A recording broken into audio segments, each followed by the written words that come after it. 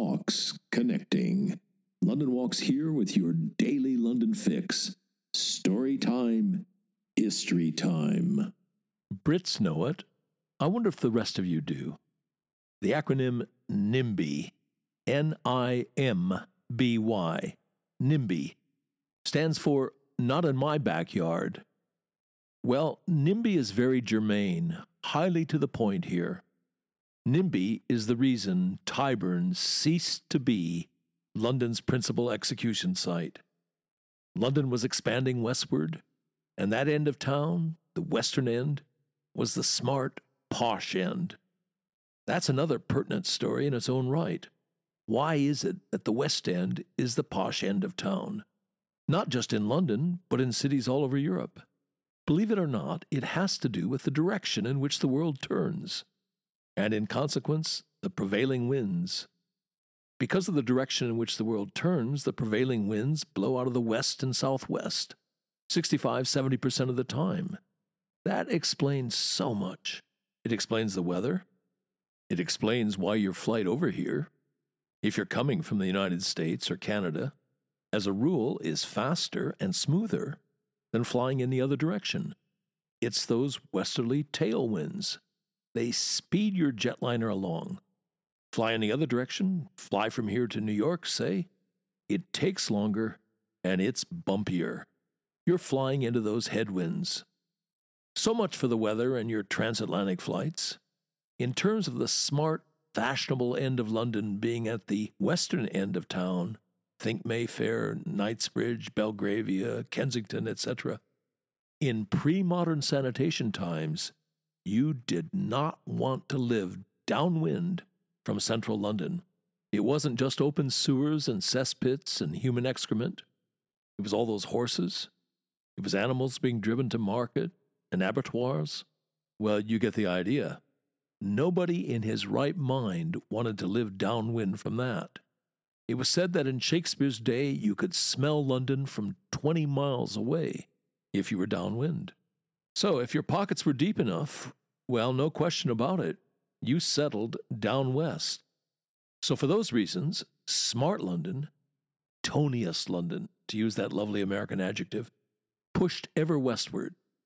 And toward the end of the 18th century, that tide had pretty much rolled up against Tyburn, up against that infamous execution spot.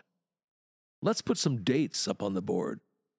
Portman Square, ever so smart Portman Square, comes along right at the end of the American War of Independence. Grosvenor Square, even smarter, pitches up in the 1730s. Bryanston Street arrives on the scene in 1766. Bryanston Square is teeing up. It'll be there soon. Montague Square is about to make its debut. You see the problem. What had been countryside was now fashionable London. The last thing those people wanted on their doorstep was that low-life carnival of wickedness. Hanging days. The business itself was ghastly enough. Hideous, unbearable.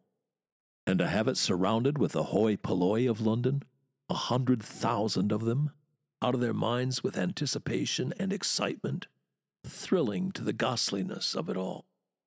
And of course there was no end of crime in attendance. Picking pockets was rife, for example.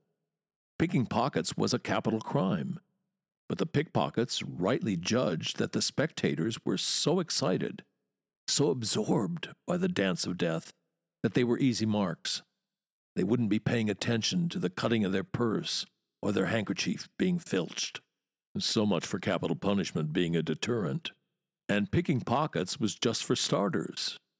There was drunkenness, there were lewd songs and fights. It was unbearable. NIMBY, NIMBY, NIMBY, not here, not in my backyard. This beastliness needs to stand on the drop itself and come to the end of its rope. By all means, go on executing them. Go on cleansing London of its criminal class. Just don't do it here. And that's what happened. A tradition stretching back centuries, executing people at Tyburn, ground to a halt on this day, November 7th, 1783. The last man to be hanged at Tyburn more than 50,000 had gone before him, was one John Austin. What a distinction, to be the last man to be hanged at Tyburn, the last of 50,000. A little bit like being the last man to be killed in the Vietnam War, or any war for that matter. Remember Vietnam vet and presidential candidate John Kerry in his Vietnam Veterans Against the War testimony before Congress, saying, "How do you ask a man to be the last man to die for a mistake?" Well, Vietnam, any war really, to be the last soldier to lose his life. I don't know why it should be any different from those who went before, but it somehow is.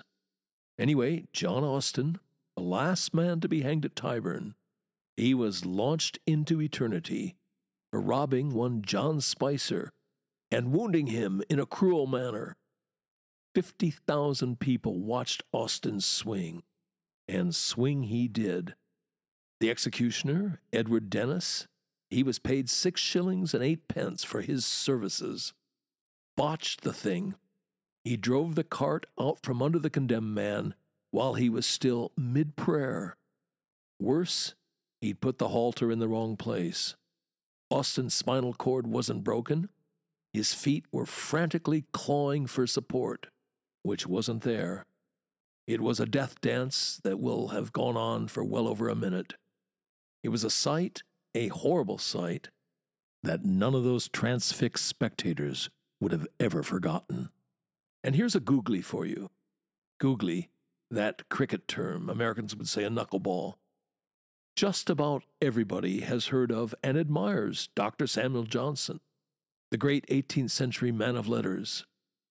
You might be about to temper that admiration, or maybe not. Dr. Johnson was a firm believer in the benefits of capital punishment, and in particular, public executions. Here's how the great Cham weighed in on the public executions debate. His answer to people who wanted executions to go inside, out of the view of the public. "No, sir, it is not an improvement. They object that the old method drew together a number of spectators. Sir, executions are intended to draw spectators. If they don't draw spectators, they don't answer their purpose. The old method was most satisfactory to all parties. The public was gratified by a procession. The criminal was supported by it. Why is this all to be swept away?" Well, I'll leave you to ruminate on that pronouncement. A Today in London recommendation? There's no execution day in sight, thank goodness. Though we have some lowbrow politicians and their supporters who would bring them back at the drop of a gallows trap door if they could. That thought, shudder, can only be met with one response. We need something cleansing. Let's go look at things of beauty, things that have furthered civilization, enhanced our lives. I think a trip to the Courtauld, my favorite London gallery, is called for. You've been listening to the Today in London History podcast, emanating from www.walks.com, home of London Walks, London's signature walking tour company, London's local, time-honored, fiercely independent, family-owned, just the right size walking tour company. And as long as we're at it, London's multi-award-winning walking tour company. Indeed, London's only award-winning walking tour company. And here's the secret. London Walks is essentially run as a guides cooperative. That's the key to everything. It's the reason we're able to attract and keep the best guides in London. You can get schlubbers to do this for £20 a walk, but you cannot get world-class guides, let alone accomplished professionals. It's not rocket science. You get what you pay for. And just as surely, you also get what you don't pay for. Back in 1968, when we got started, we quickly came to a fork in the road. We had to answer a searching question. Do we want to make the most money, or do we want to be the best walking tour company in the world? You want to make the most money, you go the schlubbers route.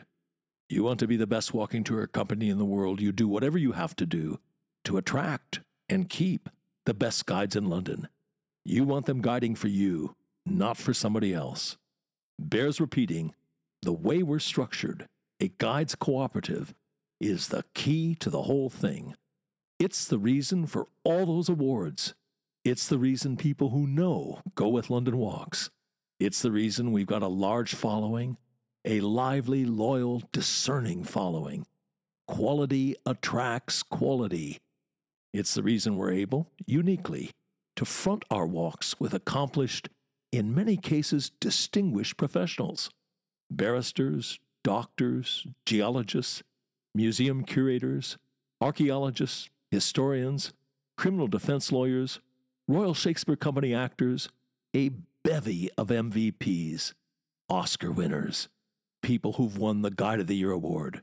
Well, you get the idea. As that travel writer famously put it, if this were a golf tournament, every name on the leaderboard would be a London Walks guide. And as we put it, London Walks guides make the new familiar, and the familiar new. And on that agreeable note, come then, let us go forward together on some great London Walks. See you tomorrow.